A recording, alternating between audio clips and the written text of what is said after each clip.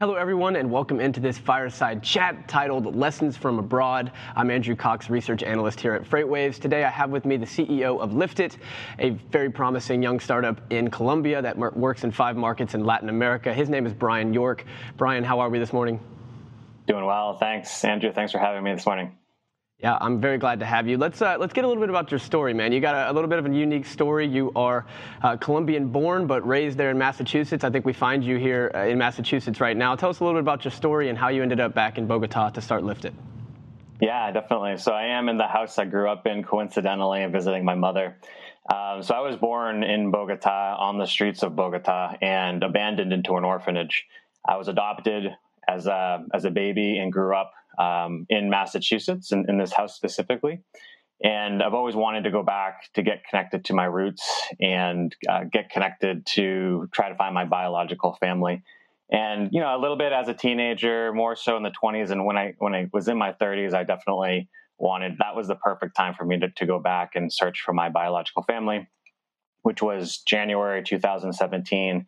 And I haven't left. So it took me about 18 months to find my family, but I started Lyft right away.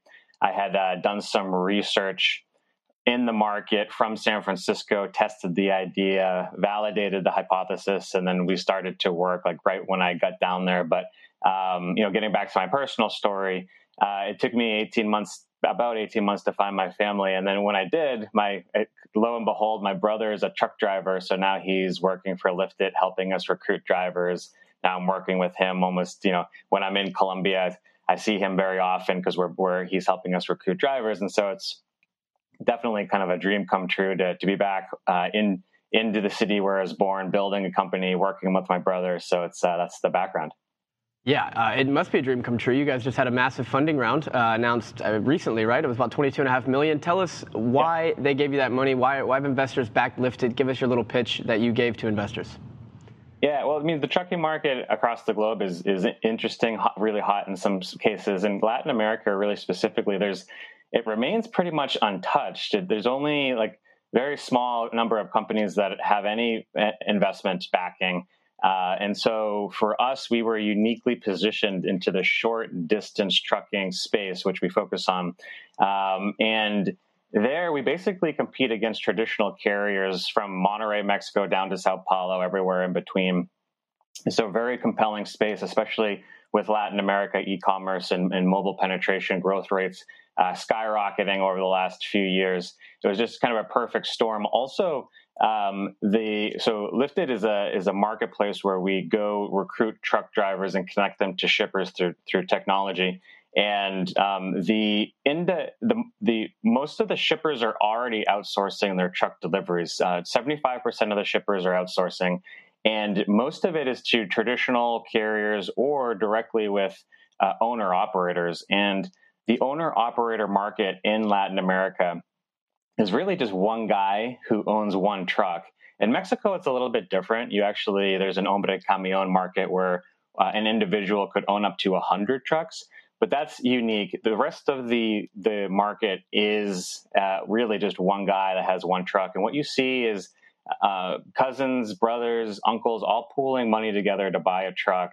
And that this is the way that their family is going to make money for the next decade or more. And ultimately, they want to be empowered to buy more trucks and make themselves their own entrepreneur. And so given the dynamics of the marketplace, the fact that shippers are already outsourcing, most of the market is owner-operator markets, like individuals with one truck, really just a perfect time with all of the kind of the macro developments happening with e-commerce. It was a really great time to go out and fundraise for this business. So what are you going to do with the money? I saw that you are not going to focus on expansion right now. You're going to focus on those 5 markets that you're in: Colombia, Mexico, Brazil, Chile, and Ecuador. What are you going to do? What are your offerings right now, and what do you expect to grow into the next couple of years? Yeah, so when our Series A round, we closed that at the end of 2018, and we were pretty much just in Bogota. So between the A and the B round, we expanded to 5 countries, 18 cities, and that was a lot of expansion and a lot of lessons learned. With hindsight, I'm definitely glad we took that approach. But now, after we've closed the B round, it's really important for us to remain focused in the countries and the cities that we're in. and going deeper with the shippers that we work with, building out our leadership team, and also have a healthy balance sheet to use for some of our working capital dynamics that we have. Fortunately, we have local banking partners to partner for some of that working capital. But at the same time, we like to use our own balance sheet to use for working capital. So in that regard, we pay our truck drivers every 2 weeks. And then for our payment terms with the shippers, net 30, sometimes net 45. And so there's that time period where we need to have a balance sheet to use for our working capital. So, but primarily it's to reinvest into the headcounts, into going deeper into the markets that we're in. You mentioned a second ago about how fragmented the market is. We know that the U.S. market is highly fragmented when it comes to drivers. There's something like 90% of the trucking companies are owner-ops or have less than 5 fleets. That's probably, or less than 5 trucks rather. That's probably even more so the case in Latin America. You say that you're recruiting a lot of drivers. You're using the help of your brother, now a family business. Tell me, what are the biggest challenges about recruiting drivers there in Latin America, and do the challenges differ by the country and market that you're in? Yeah. At the end of the day, recruiting drivers is actually pretty straightforward. The only online channel we use is Facebook. It's phenomenal how much just posting a picture of a truck, we sometimes will get up to 15,000 likes and engagements and comments around just one truck posting if we use Facebook. But primarily our channel is just working actually with the guys that we have we have a referral program. So the referral program works really well for our drivers, and we also just go to the stores or the distribution centers that we have and manually recruit drivers, which work really well as well. The thing in Latin America is these guys are on WhatsApp channels with hundreds of other truck drivers. So if you do a good job with one, they're going to let all their other friends. And so the organic inbound on truck drivers is really good as well. And because we compete against traditional carriers where historically, like for Colombia, for instance, the carriers are being run by third generation family members who really don't have a passion for the business. And these businesses have been through the ups and downs of the economy, through the corruption that had happened 20 years ago. And so a lot of these businesses kind of at the end result is really the person who's least focused on the equation is the driver. So just focusing on them a little bit goes a long way. And since day one, it's been an internal mission to a lot of our decisions internally, like make sure it benefits the truck driver. And that has definitely helped us when it comes to recruiting. So it's relatively straightforward to recruit the drivers. Well, that's great to hear that you're focusing on the drivers. I mean, that in the U.S., we just recently did a survey, but we know that has been plaguing the U.S. for many years, the truck industry, that driver retention and driver recruiting is one of the more difficult challenges that we have to overcome. Let's talk about some of the operational challenges of operating in the Latin American market on the last mile. So you find that recruiting drivers is pretty straightforward. What is it like operating in this short haul market? What is most challenging for you at Lyft It? Yeah, on the operations itself, so part of our learnings that we have being almost a 4-year-old company now is when we were scaling up and we were scaling across markets, we took on a lot of operations that weren't necessarily our core focus, but at the time we didn't really know that was the case. So for instance, in Colombia, there's a short distance truck operation called tienda to tienda, which is store to store. And these trucks need to go deep into some neighborhoods which are dangerous and do up to 100 deliveries, delivering Cokes and chips into tiendas. And a lot of the times when you're that deep into the neighborhoods in certain areas, there's a lot of robberies. And so if you pick a particular operation that you become vulnerable to robberies, it definitely happens. And those operations, when you originally sign or verbally kind of come to an agreement with the shipper, it sounds like there's going to be a lot of margin there, but until you actually feel like the rubber hits the road on the truck and your feet hit the ground on the guys, you actually realize that there's a lot more overhead that's needed to manage the operation, whether it's in-house people or additional traffic supervising because of theft. And then net, you actually don't have like positive EBIT on the operation. So you kind of have to reevaluate these operations all the time when it wasn't so transparent in the beginning. A market that is very difficult to manage both long distance trucking and short distance trucking is Mexico. Mexico's always had a high level of theft, and now with the pandemic, the level of theft is pretty crazy. We have a truck stolen almost once a month, and it's really difficult and this is with short distance as well. So it's really hard. Like, you really have to beef up the traffic team. Sometimes around a lot of these operations, you need to have security on a motorcycle going behind the truck with guns, like to make sure that something doesn't happen, because a lot of stuff happens there around theft, whether it's the drivers themselves stealing or just thieves stealing the truck. And so that's some of the things that come up in operating in Latin America. It's wild. Ben Gordon had told us last time that I spoke to him about a motorcycle following it, but it wasn't with guns or for protection. He was saying it was due to the lack of electronic proof of delivery, so that the truck would have to go deliver it, and then the motorcycle would have to go confirm that it was delivered. But now it makes a lot more sense that maybe he would carry a gun even to guarantee it there. Yeah, so the electronic PODs situation versus manual is another thing, a nuance, which is a difficulty in Latin America. A lot of the shippers don't even want to use electronic PODs. The pandemic actually definitely helps. It definitely is shifting shippers to adopt more online tools to be more efficient for various reasons.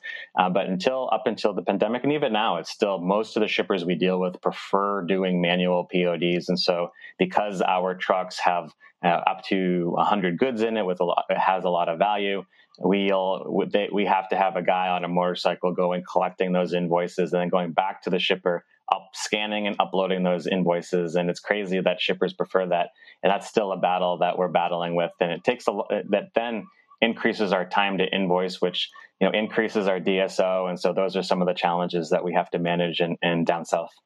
There's certainly some similar challenges here. The lack of visibility. It's a highly fragmented market. There's a desire for density, but having to ride around with a motorcycle and a gun, I can call that a unique challenge to Latin America. Let's talk about some of the advantages. I'm sure there's got to be some advantages to working in Latin America.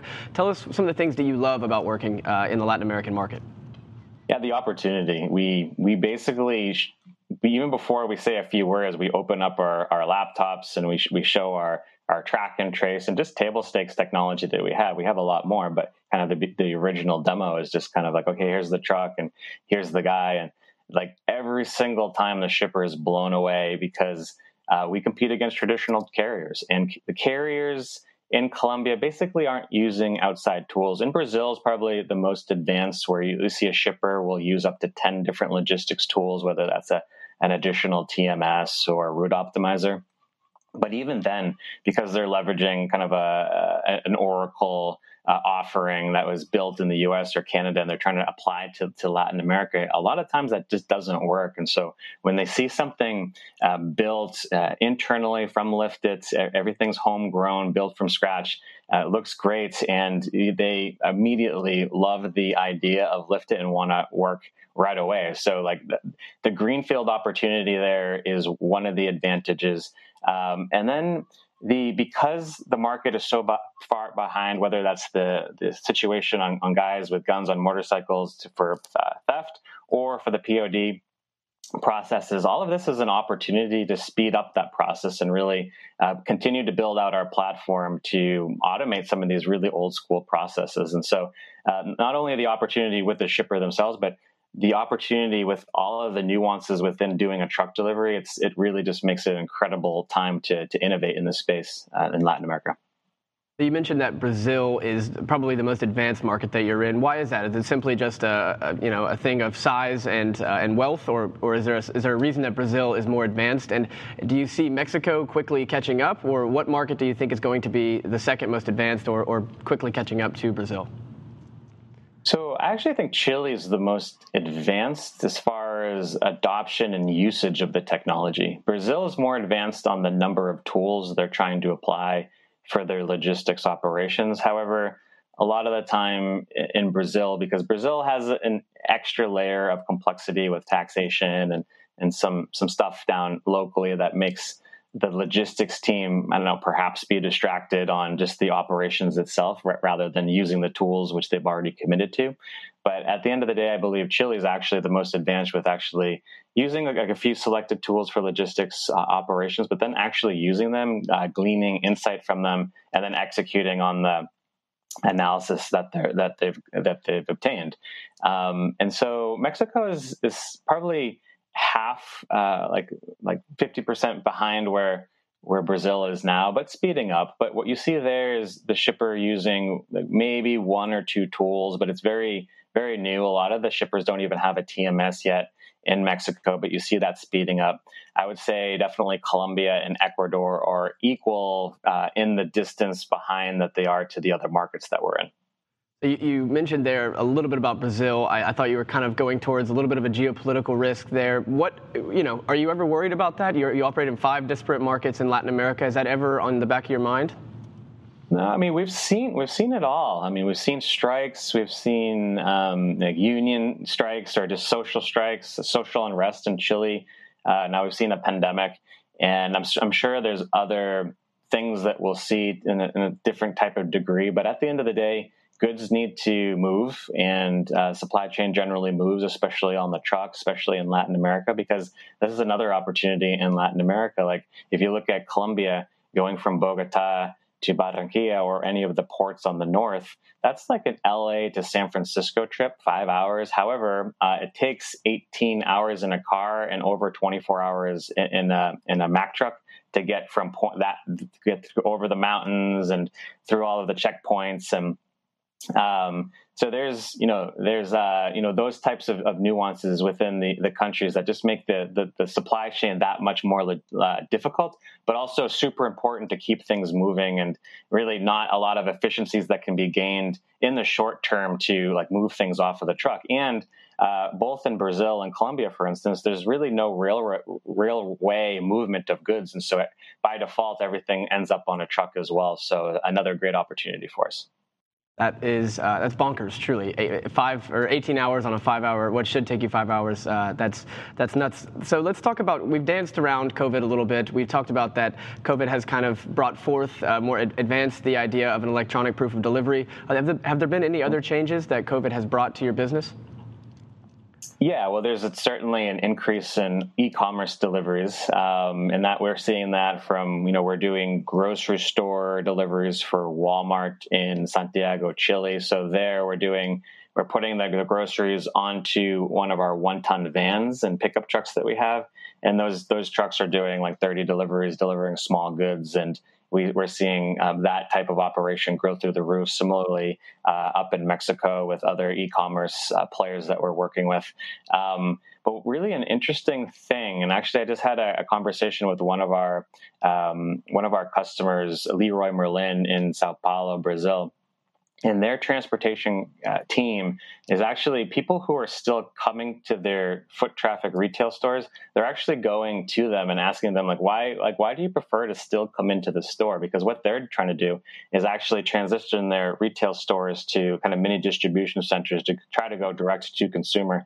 So you see that. Actually, that's another thing Brazil's is more advanced to the other countries, because everyone's talking about it. Like, well, what are we going to do with these retail stores? Like, does it make sense to still optimize on that space? Probably not. Maybe turn that to a distribution center, a smaller distribution center. But actually, we're actually seeing shippers in Brazil execute on that. Leroy Merlin's a great example of that they are doing that already. Some of our operations, we're now just going to the store, loading up our trucks and going from store to their customer. The e-commerce strategy shift overnight, they had to basically, because Latin America is a lot farther behind, so some of the shippers had like 2% e-commerce, 5%, and now basically going to 100% overnight. So they have to adapt to that. But what's really interesting personally for me is the whole, the thought around it. And then now the shift in Brazil on like what to do with those retail stores and then going direct to consumer. Yeah, there's certainly a lot of talk about that here in the U.S., but nobody really making the move, making the leap to it. So we've just got a few more minutes here. Let's talk about one little story that I want you to tell us. Ben Gordon, the last time I spoke to him, he mentioned that you guys were able to help Danone, the large food producer, drop their transportation costs by something like 20%. Can you tell us how you were able to do that to put a bow on this conversation? Yeah, sure. So the very first thing that we do when we talk to shippers is see what they've been doing over the last 12 months with their truck deliveries. How many carriers are they working with? How many deliveries need to get done? And part of the the thing that happens in Latin America a lot of the time around trying to go to an address is the address doesn't exist on the map. So there's a ton of idle truck time around. The truck shows up, it's the wrong address, and now he's got to call into to the retail. The retail has to call their customer, or the truck showing up at the distribution center or store and sitting idle because they didn't have any transparency or visibility that the truck was going to be there. And so there's some tactical things around that where we are able to, we have automated text message, WhatsApp message confirming the addresses so trucks don't sit idle. Now the logistics team have visibility to when their trucks are going to show up at the store or distribution center. But also because we integrate with their systems and pull orders in advance, and then we're doing truck deliveries the next day, mostly, we're able to optimize on those routes, prove that because of our route optimization and because we've planned, we're able to get cost per delivery down. So after we've executed on the pilot and we've gone into contract, we can then, usually after 90 days when we have enough data, we can prove that with working with us for 90 days, you've saved 20% or higher from the past 90 days. And as we continue to go on, we kind of have a year over year comparison where we're always showing the shipper that they're reducing costs with us. Wow, that's great to hear, Brian. Definitely a bright future ahead of you and ahead of Lyft It. Thank you so much for giving us some of these lessons from abroad today, and I hope you have a great rest of your day. Likewise. Thanks. Appreciate it, Andrew. You're welcome. All right, everyone, stick with us for the rest of this Last Mile Summit, and we got a lot of great content left for you. You guys stick around.